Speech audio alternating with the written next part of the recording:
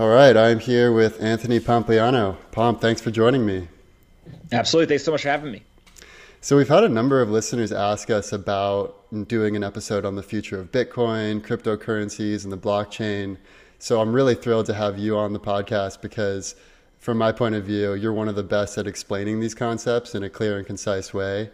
And so, specifically, I'm really curious about how you foresee the US monetary system evolving in the next 5 to 10 years and what you believe the role of Bitcoin will be within that new monetary system. But before we get into the future scenarios, it might be good to just talk about how we got to where we are today. So, why has every fiat currency in history eventually gone to zero?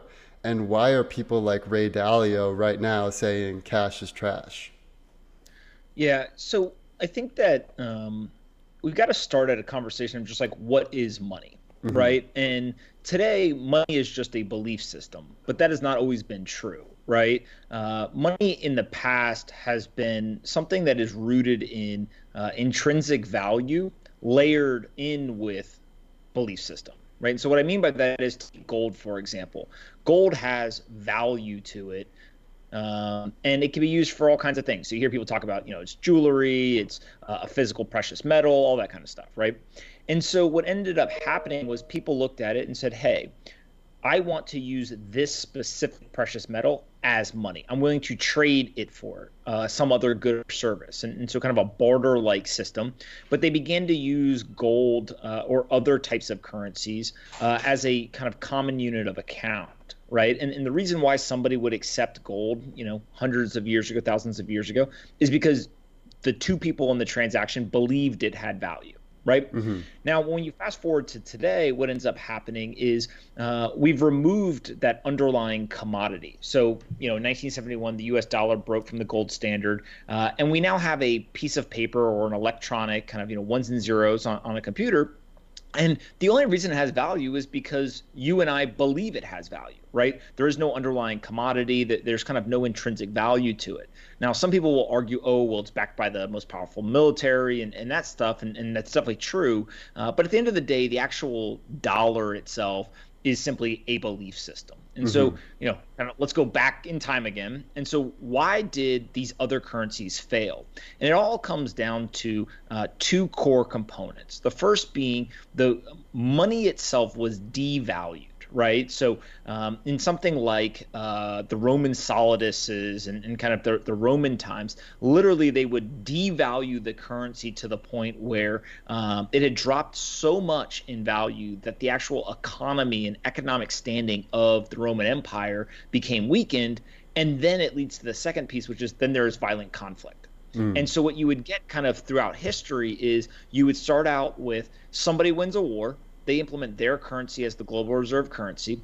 Then you kind of devalue it over time because it's an inflationary system, right? As that happens, that currency becomes weaker and weaker and weaker. And then eventually there's another conflict, violent conflict or combat.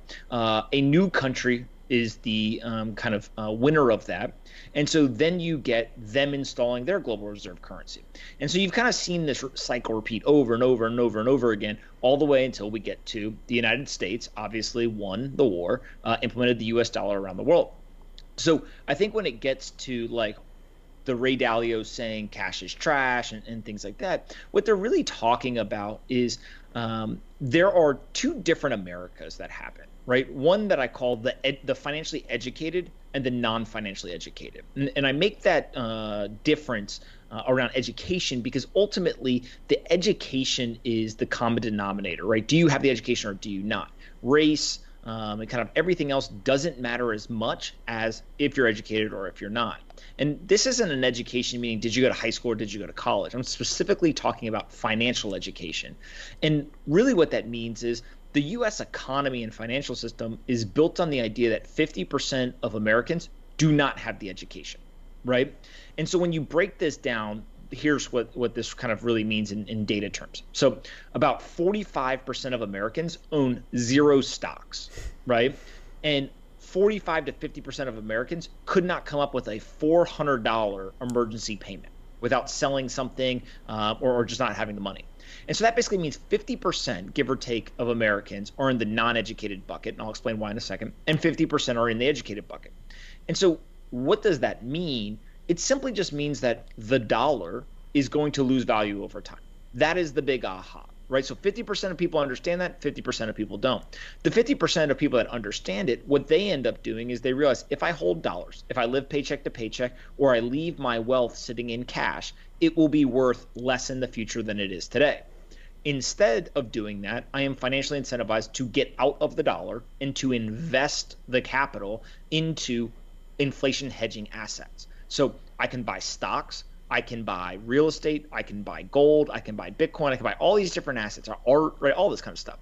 But I'm no longer trapped in the dollar and it's going to be worth less and less. In fact, because the dollar is going to be devalued over time, those asset prices structurally are going to rise. So if you look at the stock market chart, if you go back, 70, 80, 90 years, it's literally just a 45-degree angle up and to the right over a long period of time. Now there's volatility in between, but it's up and to the right. Why is that? Well, it's because the stocks themselves are denominated in dollars. Yeah, I think it's really interesting because a lot of people, when they're thinking conservatively, they think, I'm not going to buy these risky stocks. I'm just going to keep all my money in cash. And I think a lot of people are looking at the stock market right now and seeing that, it's hitting all-time highs and they're like, oh, it's time to sell stocks. But what they, oftentimes fail to realize is that the alternative may actually be more dangerous with holding all your money in the dollar, especially given how much money is being created by the Fed right now to handle the recession. So why are so many smart people, not realizing that? And what would you say to sort of help them to get that realization? Yeah, well, again, it goes back to educated class versus non-educated class on the financial, kind of front. And really there, the non-educated are the people who either one, they are structurally put in a situation where they can't get out. Right. So if you live paycheck to paycheck, you don't have savings. There's this constant feeling of like, I can't keep up. Right. I constantly am falling behind. I can't get ahead. And that's just because, again, inflation is eating away your wealth. You don't make enough money to actually save or invest. And therefore, like, you're worried about, I got to get my next paycheck so I have food for my family, more so than like, how do I actually grow my wealth? Right. So I think that there's some people just structurally, they're in a really bad position. And frankly, no fault of their own in many cases. Right. They just didn't get the ovarian lottery that, some rich people did. Or the college debt too, like if you get in that debt cycle. All kinds of stuff.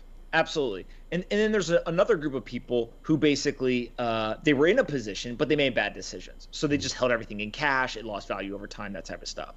But I think that ultimately what we're seeing right now is people that kind of throw their hands up and say, you know what, I'm going to bet on the structural elements of the market rather than the micro elements. That those macro type investors are the ones that are winning, right? And ultimately, it goes back to simple things like don't fight the Fed, right? When the Fed prints tons of money, they're going to inflate asset prices. Like structurally, that is how the system works. And when you see them going to print a bunch of money, get into the assets and get out of dollars, right? Like this isn't rocket science, but I do think that smart people, they almost get wrapped up in like the intellectual Olympics. They try to be smarter than the market, right? They try to like, what stock can I pick? Or you know what, it's going to drop more before I buy in. Yeah, maybe there's some people out there that are good at that, but the majority of people, all they have to look at is how do I ride the more macro trends and understand structurally how the system works, how money works, and they'll be just fine, right? And kind of over a long period of time, they can grow their wealth without kind of having the chaos and stress of being a day trader or anything like that. Totally. It also seems like I'd love to hear your thoughts on specifically why, Bitcoin as a currency is just a better system than the current, 12 people in a room making decisions. And it seems like so much of technology is sort of moving in this direction where it's getting decentralized. You no longer need like people sitting in a room making decisions. It happens programmatically and there's smart contracts and, increases productivity and efficiency. So what are like some of the sound monetary reasons why Bitcoin is a better currency than the current US dollar? Yeah. So again, how does the US dollar work is kind of the first thing that we need to understand. And basically The dollar is inflationary, meaning that there's going to be more and more over time, right, added to the circulating supply. And the decisions around how much gets printed and how quickly it gets added to the supply is made, like you said, by the Federal Reserve, right? Basically 12 people go in a room. And they're very reactive to the market, right? So they basically wait to see what's happening, and then they make decisions. And those decisions can be around everything from interest rate decisions to quantitative easing or the printing of more money. And so that system ends up being, if you hold a dollar for a long enough period of time, it will be worth less in the future than it is today. Now, Bitcoin is 180-degree difference, right? It is literally the exact opposite. So to start, it is a deflationary system, meaning that there is a hard cap supply of only 21 million Bitcoin that will ever exist. It's highly divisible, right? There's 100 million Satoshis per Bitcoin, but there's only 21 million full Bitcoins that will ever exist. Then the supply schedule is disinflationary. And what that basically means is that back in 2008, 2009, it started out with every 10 minutes, 50 Bitcoin were put into the system. That went on for 4 years. After that 4-year mark, it dropped to 25 Bitcoin every 10 minutes. 4 more years, it dropped down to 12 and a half. And then just this last May, 4 years after that, it just dropped to 6.25. And so what ends up happening is that monetary policy is not only transparent, it's also coded into software in a decentralized manner, and it is programmatic. So when you get that, what you start to see is in the inflationary fiat legacy system, you and I don't know what the next interest rate decision is going to be, right? They told us they're not going to raise rates, but they could raise rates. They could go negative. We don't know. We actually don't know. Are they going to print more money this year? They already passed a $2 trillion stimulus package. Could they pass another one? People are speculating. Some people think they're going to do it. Some people think that they're not going to do it. We just don't know. With Bitcoin, though, we've known for over a decade that in May of 2020, there was going to be a monetary policy decision to cut from 12.5 to 6.25. Right. We just knew that, right? It's in the code. You can see it. It's transparent. It's predictable. It's programmatic, everything. And so ultimately what ends up happening then is how did these decisions get changed, right? Well, in the fiat system, 12 people go in a room, they look at a bunch of data, and they make a decision. But they're susceptible, just like everyone else, to human emotion, human decision-making, and they're very reactionary. So when something happens, we saw earlier this year, they had 2 emergency rate cuts, right? They're very reactionary to the market. Bitcoin is the exact opposite. Bitcoin doesn't care what happens. It doesn't care about what happens in the market, doesn't care what people do. It is a programmatic thing. And the only way to change the Bitcoin monetary system is to have more than 51% of people agree to a change. So it is a fully decentralized system. And because that would require millions and millions of people at this point to all agree on something, it is highly unlikely. I would argue it is nearly impossible to actually change that system. And so what you get is you get governance by the people versus governance by the elites, right? And ultimately what I personally believe is that governance by the people, right, in that decentralized manner is going to be one much more resilient, but also much more effective over a long period of time. And so I always bring it back to every currency in the world is going to be digitized, right? We will have a digital dollar at some point. There will be a digital yuan, a digital euro, a digital yen, all the way through the whole thing. We will also have private corporate currencies that are digital. So Facebook obviously created Libra. We'll see other companies come out with digital currencies over time as well. And then you have Bitcoin. And Bitcoin is the separation of state and money. It's a decentralized money. And the reason why that's important is once every single currency is digital, now the competition is not on the technology front. Everybody uses the same technology. It's all digital. The competition comes down to the monetary policy. And the monetary policy competition, in my opinion, is no competition, right? Every fiat currency has the same monetary policy in the sense that they're an inflationary system. Yeah, they make little different tweaks here and there. There's different bells and whistles on their monetary policy on a country by country level. But at the end of the day, it's an inflationary system. Bitcoin is a deflationary system. And so if now anyone in the world has access to every currency in the world, right? All I need is an internet connection now, then I and others believe that people will end up choosing Bitcoin as that core unit of account in the digital world and use that as the global reserve currency because it has that transparent, non-changeable kind of programmatic monetary policy that is deflationary and ultimately will prove to be superior. Yeah, and this is one of the most interesting points I've heard you talk about, which is that Bitcoin was really the first cryptocurrency to gain that belief system and that trust. And you you can only invent the wheel once. You've compared it to the invention of zero. And so that was one of the strongest arguments I've heard of why another currency won't come and overtake it. Because I've heard the same arguments again and again by people who are skeptics who say, oh, Bitcoin has no intrinsic value, or eventually some other currency is going to replace it, or there's going to be some national currency that's going to replace it. But I think your arguments about it being decentralized and the real strengths of that rather than being tied to a nation, and also the fact that it was the very first one and it had a big head start in that regard. And so what would it take for a new currency to overtake Bitcoin? It won't happen, right? And the reason why I say that is, let's go to the fiat world for a second, right? If you're in Venezuela and your currency just failed, right? The Bolivar just failed. And the government comes to you and says, hey, guys, we're really sorry about that. We screwed that one up. But good news today. We have a new currency that is way better. Use this one. Every single person looks around the room and goes, I'm not trusting you twice, right? Like first time, shame on me, or shame on you. Second time, shame on me. And so you're not getting me twice. I'm not going to use your new currency. I'm instead going to go find dollars or gold or some other currency. Well, same thing would happen with the separation of state and money. So I personally believe that there is a single shot to separate state and money. And what we have seen is Bitcoin now has garnered enough brand awareness, it has garnered enough mind space, and it has garnered enough adoption where this is our shot. Mm-hmm. If we are to separate state and money, it will be Bitcoin. If for some reason Bitcoin fails, whether it is a self-inflicted wound in terms of the development process, there is some sort of malicious 51% attack, whatever the kind of downfall of Bitcoin potentially would be, if that occurs, there will never be separation of state and money with this generation. So you could get in a scenario where you, me, and everybody else gets old and we die off, and then the next generation who was never exposed to Bitcoin, they kind of believe in a new thing and they get a shot at it.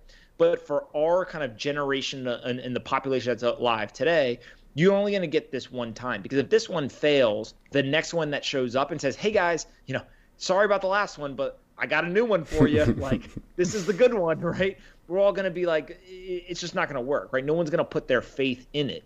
And so I think that Bitcoin has hit kind of the tipping point where here's our shot. So far, so good. I actually think it's probably ahead of where most people thought it would be right now. Mm-hmm. And the key piece to all of this is it continues to get stronger. So it continues to get more people adopting it. It continues to see more and more transactions. And it continues to see more computing power put onto the network, which continues to strengthen it as the strongest computing network in the world. And so all of those, quote unquote, fundamentals of a technology network are headed in the right direction. And we've obviously seen from a price standpoint over the last decade, it went from, 0.3 of a cent to today it trades at over $9,000. Like, it's had this insane meteoric rise. I think a lot of people are sitting around saying like, okay, like it's kind of over. Right. I'm of the belief though that like it's just getting started, and this scares people when I say it, but I really do believe that Bitcoin has a shot to be worth millions of dollars per Bitcoin, because what it'll end up doing is expanding the market cap of the global money supply. And so today the global money supply is kind of 80-90 trillion dollars. Bitcoin's at 200 billion. So just if it got to, call it 100 trillion, right? You're literally talking about a 500x in terms of the value in US dollar terms. Now, that's not going to be a straight line. You're talking about something that's going to go up and down and sideways, and the volatility is going to be incredibly intense. There's going to be a lot of kind of secondary and third order effects based on the rise of this asset. But I think that's where we're headed, and frankly, I'm convinced that it's inevitable at this point. It's just a matter of literally decades for it to play out. Totally. So let's say you agree with the concept of cash is trash. Eventually, the fiat currency is going to zero, and eventually, digital currencies are going to replace fiat currencies. If you're an investor, what are the arguments for putting your investment into Bitcoin as opposed to, say, gold and silver or tech stocks or any other asset class? Because I know, people like Ray Dalio, for instance, they already agree with the diagnosis of the problem. They just haven't quite gotten to the solution. So what would you say there? Yeah. So obviously not financial advice. I have no clue what I'm Right. talking about. All the normal disclaimers that would go into this. But the framework that I use with our investors, for myself and with others is I say to them, I believe that there's two financial systems. There's the legacy system that uses the dollar as the single unit of account or the base unit of account. There is a new alternative digital decentralized system that uses Bitcoin as the core unit of account. If you believe that that new digital decentralized system has a 0% chance of succeeding, literally zero, you should have zero exposure to that market. If you think that there's a 1% chance, so highly unlikely, but there is a 1% chance that it would succeed, then you should probably get 1% exposure of your net worth to that asset, right? If you think it's 5%, 10%, 50%, whatever the number is, that's how much exposure you should have. And so when you look at the two systems, you say, okay, let's say you thought it was 50-50. Well, your personal opinion is different than what you do with your wealth. And so if you believe it's 50-50, then you should actually have 50-50 of your wealth. Now, most people don't believe that the digital decentralized system has a 50% chance. They're still thinking it has 1 to 2% chance, right? Right. Highly unlikely, but if it happens, it would create immense value. And so that's where, myself and my partners have kind of gone around the country saying, look, we have to get people off zero, right? If you believe this has a 1% chance of succeeding, you can't have 0% exposure. So you got to get off zero and get 1% exposure. And so that's kind of the framework that we use. And what we're finding is this is true not only for the individuals, but also at the institutional level, right? We've got public pensions that have invested with us, hospital systems, insurance companies. They're starting to realize, wait a second, maybe I should go ahead and get 1% exposure, right? And kind of see how this plays out. And if it goes how I think it will, I'll add to the position. If it doesn't, right, in kind of the binary negative outcome, then it's worth zero, right? And I lost 1%, but I don't lose sleep over having lost 1% of my wealth for a potential, very high multiple type return on the upside. Right. Yeah. And you were able to convince Jason Calacanis to put 3% of his net worth into Bitcoin. So I think the arguments are totally sound. So maybe now let's get into some rapid fire questions because I want to save some time for the future scenario piece. So first rapid fire question, what platform do you recommend for buying and holding Bitcoin? Yeah. So there's a bunch of platforms. Everyone always gets mad at me. We are investors, so I will. I'm obligated. You could name a couple if that's better. Just from an ethos standpoint, I personally think that BlockFi, which is a company that we're a very large investor in, is unique in that it offers two specific types of functionalities. So the first is that you can go and you can actually buy Bitcoin through a crypto exchange that they offer. And then two is that you can then deposit some of, not all of the Bitcoin you buy, but some of the Bitcoin that you buy into their interest-bearing accounts, just like you would deposit it into a checking or a savings account where you can get interest. Cool. Here you can earn very high rates of return. Obviously, there's risks, so do your own research, all that kind of stuff. But that's kind of one that is near and dear to me. We've done a bunch of work on it. We've invested. I'm a user of it, all that kind of stuff. Now, there's others that operate as well. So you've got Gemini, which is backed by the Winklevoss twins. They found and run that. Very high security, kind of very heavily regulated. You've got Coinbase, which is the largest in the United States. They've spent a lot of time kind of building up that brand and kind of trust, and they've got 20 million people using it or something. There's Kraken. There's a whole bunch of them in the United States. And then if you want kind of a very high white glove experience, meaning that similar to a stockbroker type experience where you can call somebody and talk to them and all that kind of stuff. There's a company in San Francisco we are not investors in, but just I think they're doing a good job, is River Financial. And so they're kind of Bitcoin only and really focused on helping onboard people in a pretty unique way. Right. And there are some hardcore crypto people who think, I don't want to keep my Bitcoin on any exchange. I want it on a hard drive. Is that a wise approach? Like, do you think there's a risk in, like, let's say the dollar collapses and the government seizes, people's Bitcoin through exchanges? Is that something that is at all on your mind? Or what would you say to people that have that concern? Yeah. So the trade-off here is always convenience to security. right? Mm-hmm. And there's a lot of people who say, man, it would be really hard for me to figure out how to walk around with any material amount of money on essentially a USB stick, Mm-hmm. right? And I'm not comfortable doing that. And so if those people put, 10 basis points, 20 basis points of their wealth and they leave it on an exchange, there's risk in doing that, right? That there have been hacks and stuff like that. The exchanges are trying to mitigate that risk by getting insurance, having rainy day funds to reimburse users if, God forbid, there was some sort of hack, all that kind of stuff. But that is one option. The more popular option in the Bitcoin community is to go ahead and educate yourself on how to custody the asset yourself, right? So similar to putting cash in, under your mattress type thing. Mm-hmm. In the digital world, you don't actually have to put anything other than you just literally put on a hardware device. And so there's companies like Ledger or Casa that have created some really kind of unique user-friendly type hardware wallets that I generally think are worth people's time and effort to really get educated on how to do that. And so it's kind of comes down to personal preference. There's a strong argument for custodying the assets yourself on a hardware wallet. But I think also being realistic, 100% of people are not going to do that. Some Mm-hmm. people are still going to prefer to leave it in somebody else's hands. And so what I tell folks is, look, let's say that you're using Coinbase, for example, or Gemini. They have kind of cold storage services. So you can literally say to them, hey, I want you to custody my assets for me, not on just the exchange, but actually in your custody division. They charge you a little bit of money to do it, but what it does is it gives you kind of peace of mind, right? In terms of it's secure. Now, you don't have control over it, right? So you give up Mm-hmm. control, but you get security and it costs you some money. So there's always kind of trade-offs between all these different options.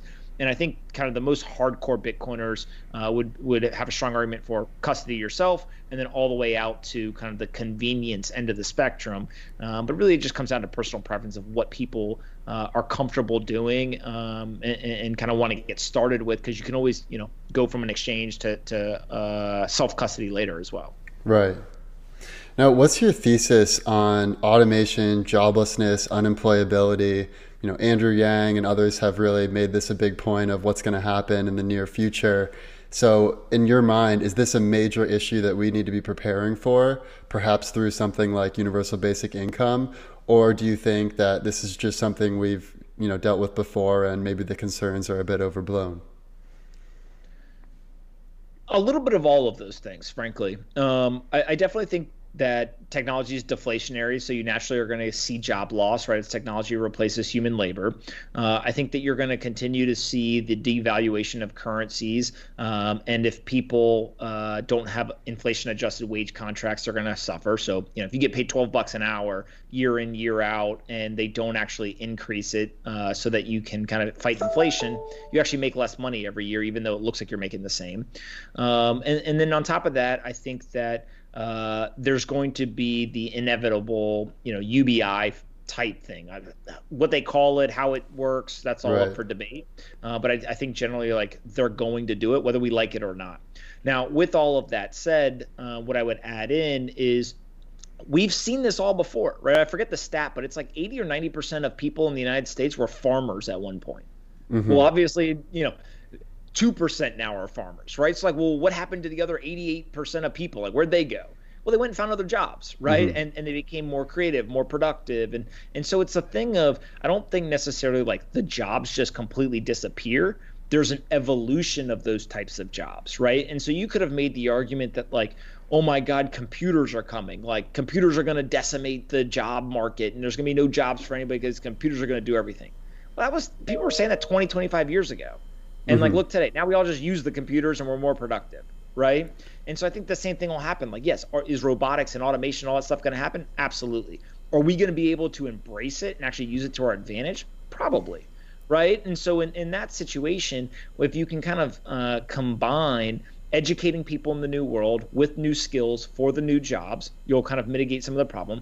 Two is we're likely from a monetary policy standpoint or kind of fiscal policy standpoint, come up with some sort of UBI or modern monetary theory or whatever it is. And then three is like, look, yes, some people are going to lose their jobs, right? And nobody wants that to happen, but that's just a reality, right? There's going to be a day where the 18-wheeler driving down the road is an autonomous vehicle and it does a better job than the human. Right? It doesn't get tired. It doesn't get in an accident, all that kind of stuff.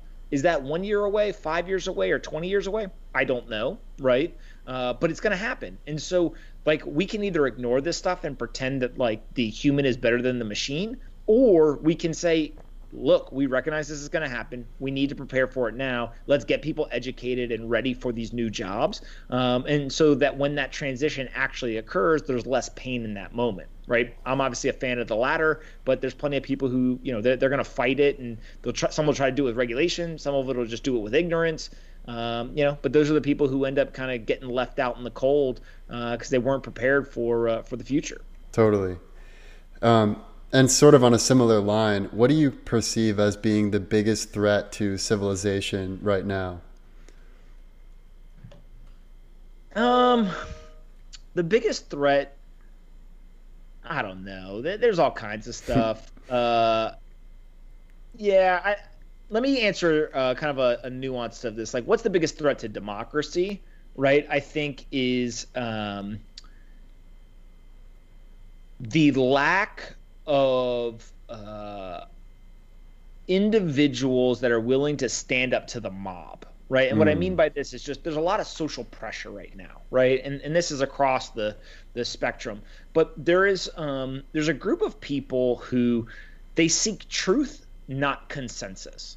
Totally. And I think that's really, really, really important, right? It's probably the most important thing in our democratic society today is that we should not only, one, protect these people, but we should encourage them and actually try to get more people to be like them, right? Because ultimately truth is more important than consensus. But with the digital technologies we have and kind of cancel culture and the wokeness and all this kind of stuff, there's good aspects of that, right? Like, for sure, we should create social change in a whole bunch of different areas, but we can't do it at the expense of truth.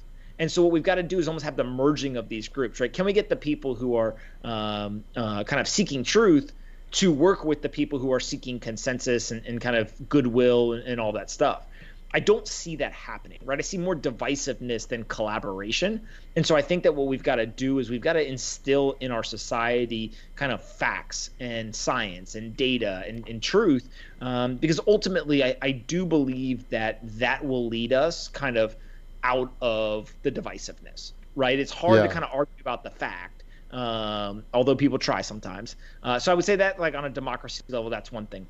In terms of civilization, I tend to, again, just look at the data and history. We live in the most safe, prosperous time in human history, right? We are the most advanced civilization the Earth's ever seen.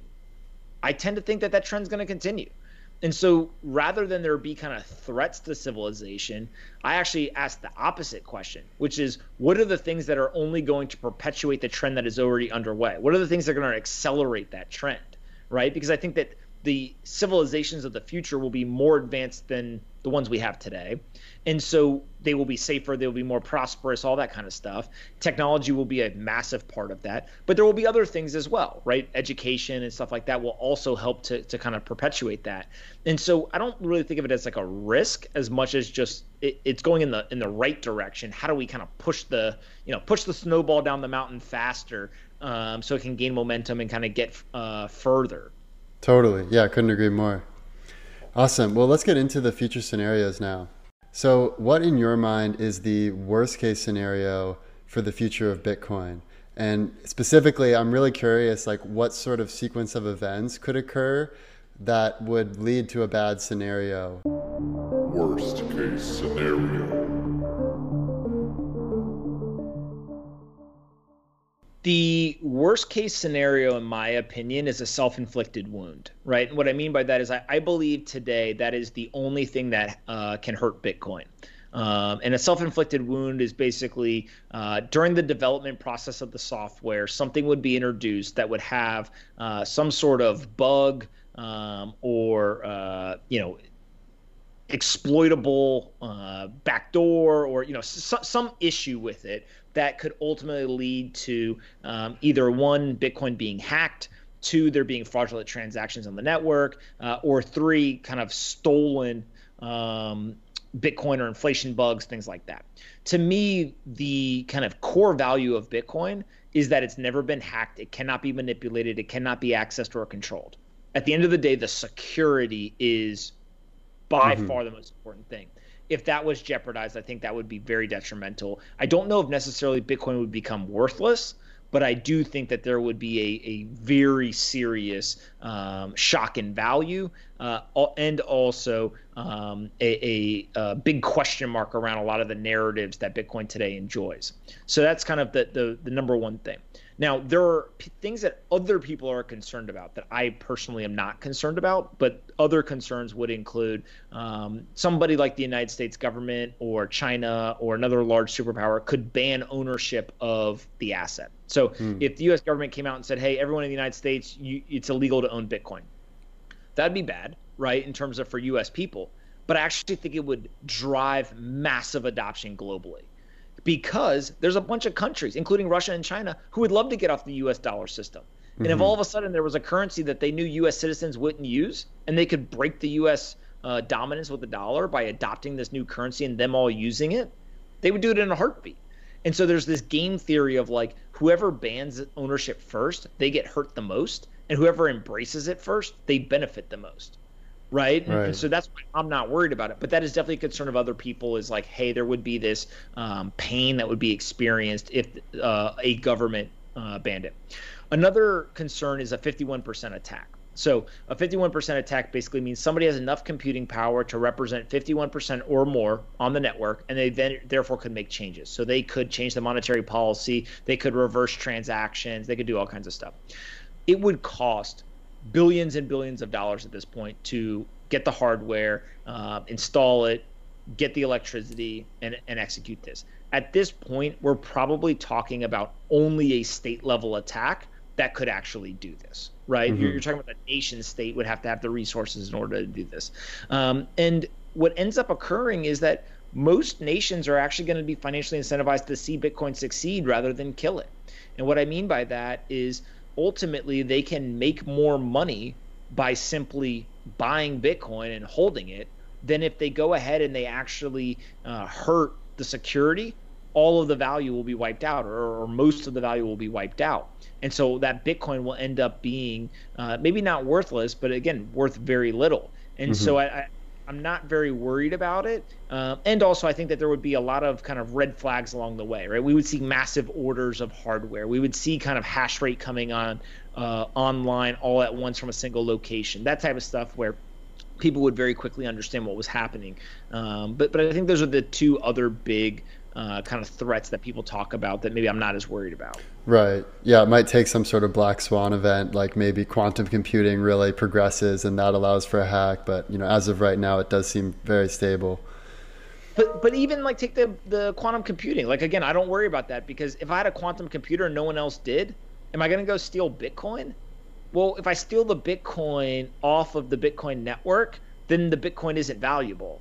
So kind of, I just stole something that ends up not being valuable, right? It's like walking into the bank, and as you're walking out with the cash, you light it on fire. Like, why'd you break into the bank, right? And so to me, like, that one's always been kind of a weird one of like, why would I use my quantum computer to steal something that then will become worthless or worth much less?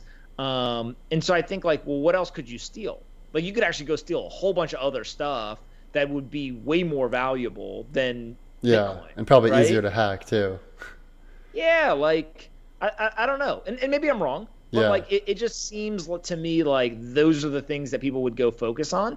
And again, part of this is like, it's game theory, right? And that's what's so fascinating to so many intelligent people, is just, what would somebody do if they had a quantum computer today? Would they hack the Bitcoin network? Could they? Or would they go somewhere else because Bitcoin has very unique properties that would make it unlikely? We don't know for sure, right? But there's a lot of speculation around it, and I kind of end up on the side of I'm not so worried about the quantum computing. Totally.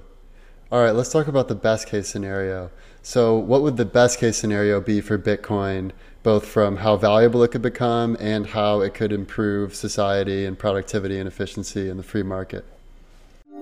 Best case scenario. Global reserve currency, $10+ million per coin, and it being the unit of account across the world, right? The global reserve currency. And so how do we get there, right? Again, I went back to it's $200 billion asset today. It kind of continues to rise. It eventually becomes kind of worth trillions of dollars, right? Let's say market cap of gold, for example, $7, $8, $9 trillion. It then kind of starts to break into worth $20 trillion, which is essentially what the U.S. banking system is worth in assets. Then gets up to 40 trillion, which is about what China's banking system is worth in assets. Eventually, it gets all the way up to 80, $90 trillion, which is the current global monetary supply. And then eventually, if it got all the way up to, let's say, $150 trillion, right? That $150 trillion is, much more, more than 2x or almost 2x what the current global monetary supply is. So people say, well, how does that happen? Well, if you go back and you look at, Uber, for example, Uber was a market expanding technology. Airbnb was a market expanding technology, right? So there's people who said Uber's going to go take out the taxi industry. All right, well, how big's the taxi industry? Are they going to completely decimate it, or are they going to get 50% market share? It seemed, relatively small compared to what ended up happening, because they didn't just attack taxis, they expanded the market for cars. And now there's literally people who don't own cars because they take Uber, right? So it expanded that market or addressable market. That's essentially what Bitcoin has the opportunity to do. So if you look at the global monetary supply, what it's able to do is it's able to say, well, hold on a second. Why do so many people buy real estate? And why do they buy art? And why do they buy gold? And why do they buy stocks? It's because they're financially incentivized not to hold cash. Remember, going back to the beginning of the conversation, where if I hold dollars, it'll be worth less in the future. So instead, I go into these other assets. Well, if all of a sudden a currency came along that said, no, you don't have to invest. All you have to do is save. And if you save, it'll be worth more in the future than it is today. It'll start to eat into the market share of those store value assets. So it'll actually take market share from real estate. It'll take market share from gold, from art, from stocks, etc. And when that happens, you expand the addressable market of the money. And so that's a world where Bitcoin could be, $150 trillion. That'd put it at about $10 million per coin once you incorporate kind of lost, stolen, damaged, all that kind of stuff. And so, is that probable today? No. Is it possible? Absolutely. Do I personally believe it's going to happen? Yes. Do I know the timeline? No. But I'm also not just sitting here speculating about it, right? In terms of my personal opinion, I've taken 50% of my net worth, I've put it into Bitcoin, and I've said, look, this isn't because I invested early in 2011 and it grew, right? I took a pretty substantial amount of money, put it in, and I said, okay, I'm going to see what happens, but I'm willing to lose 50% because that's the downside.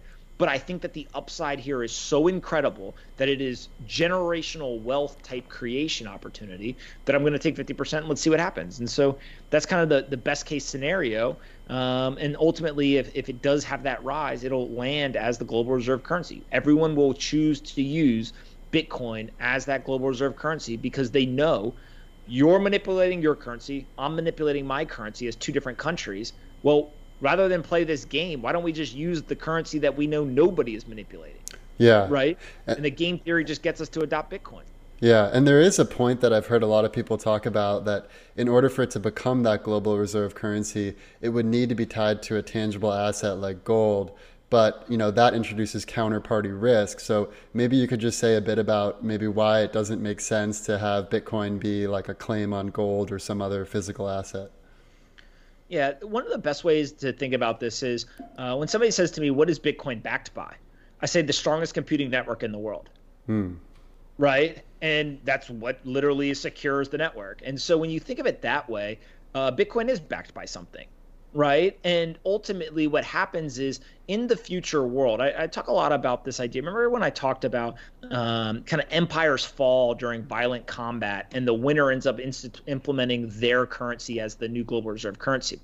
But that's true in the physical world, right? In the analog world, where you and I go to violent combat as two countries and somebody has to win.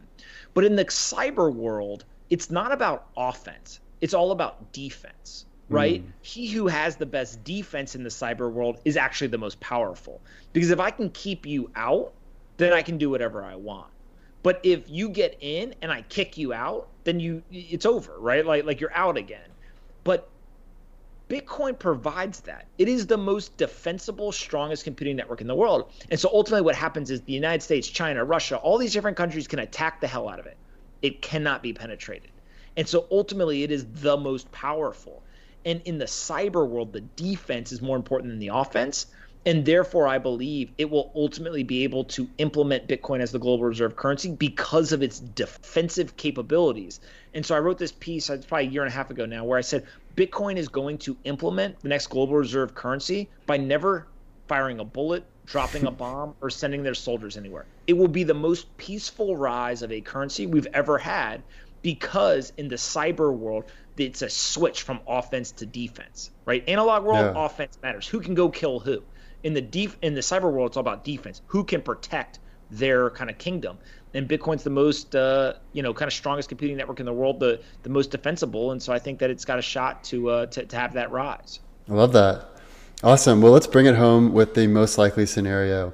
So you've said that you believe it will become a global reserve currency, sort of like cyber gold, and that every major country is eventually going to have their own digital currency, digital yen, digital euro, digital pound, dollar. So I'm curious how you see, and obviously we're not going to know for sure, but how do you see it playing out? Like, is Singapore going to be the first country and then other countries will kind of scramble? Is there going to be some schism between China and the US? Like, what do you see playing out in the next 5 to 10 years? Most likely scenario.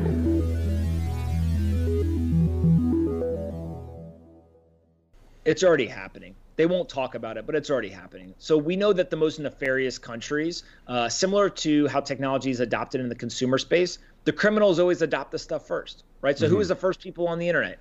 Gambling, porn, right? All that kind of stuff, right? Who is the first people to use cell phones and beepers? Drug dealers, right? Like the criminals always adopt it first because they're constantly playing a cat and mouse game with law enforcement. So they always have to be innovative. They always have to be one step ahead to not get caught. And so they go and they find new technology. Well, the same thing happens at the nation state level. Who are the people who are forced to go find new technologies and be innovative? It's the countries that are the bad actors. So the Venezuelas, the Irans, the North Koreas, right now they're getting sanctioned, out of their eyeballs by the United States and other countries. So what do they have to do? They got to go find new things to use. And so they're going and they're finding Bitcoin and other things. Well, how are they getting the Bitcoin? Some of them have invested in mining. So they're actually earning Bitcoin by putting resources to work. Others are conducting cyber attacks. So North Korea is famous for going and attacking all these different places and stealing Bitcoin.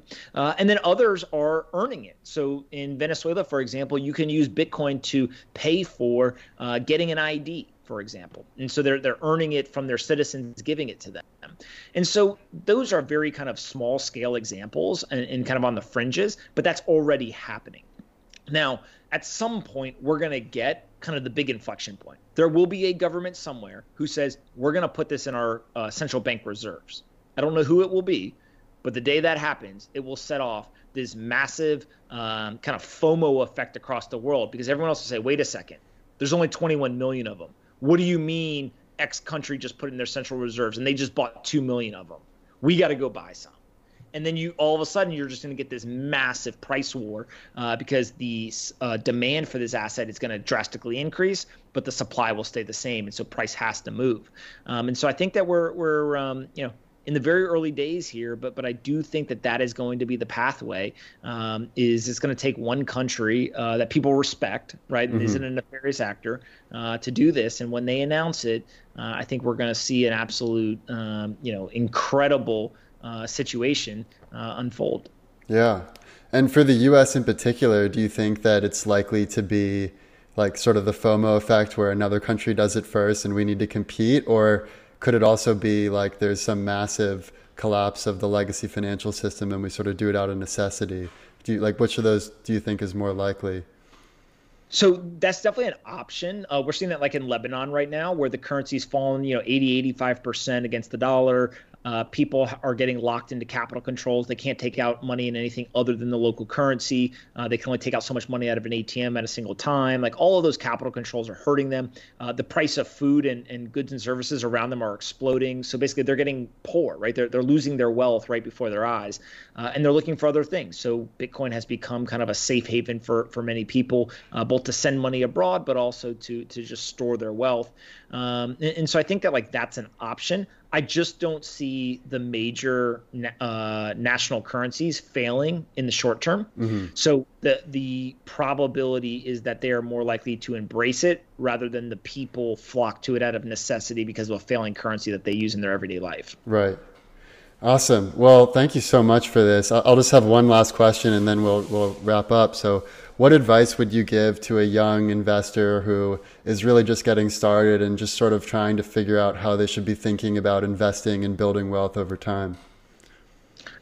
Yeah, I think that it really comes down to education, right? So if you understand how money works, a lot of this becomes much clearer. And especially if you're young, like get started today because the effects of compounding and time really work to your advantage. And so, I'm in my early 30s, but if I had started 10 years ago, I'd be much better positioned than if I started today. And, if I start today, I'm in a much better position than if I started in 10 years from now. And so I think that it's just get educated. I always say educate yourself because no one's going to look out for you like you're going to look out for yourself. And I truly believe that. And so taking personal responsibility to kind of learn this stuff is important. And if you can get started today, you've got time on your side, which is an advantage that doesn't matter how much money you have, you can't buy more time. So I think that's a key piece of a lot of this. Awesome. Well, I think that's a good place to end it. Thank you so much, Pomp, and thank you to our listeners. Awesome, man. Thanks so much for having me. The past, the present, and the future. Our computer is picking up a strange signal. The past, the present, and the future, baby. What's the world coming to? The past, the present, and the future.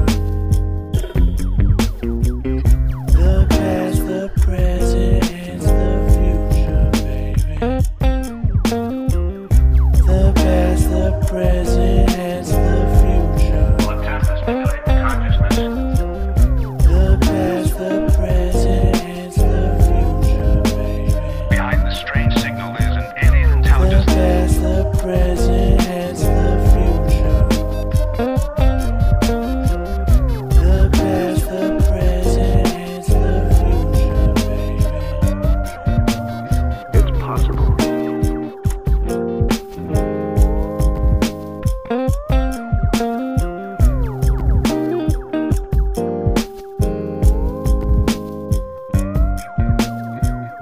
Future, future, future, future, future, future, future, future.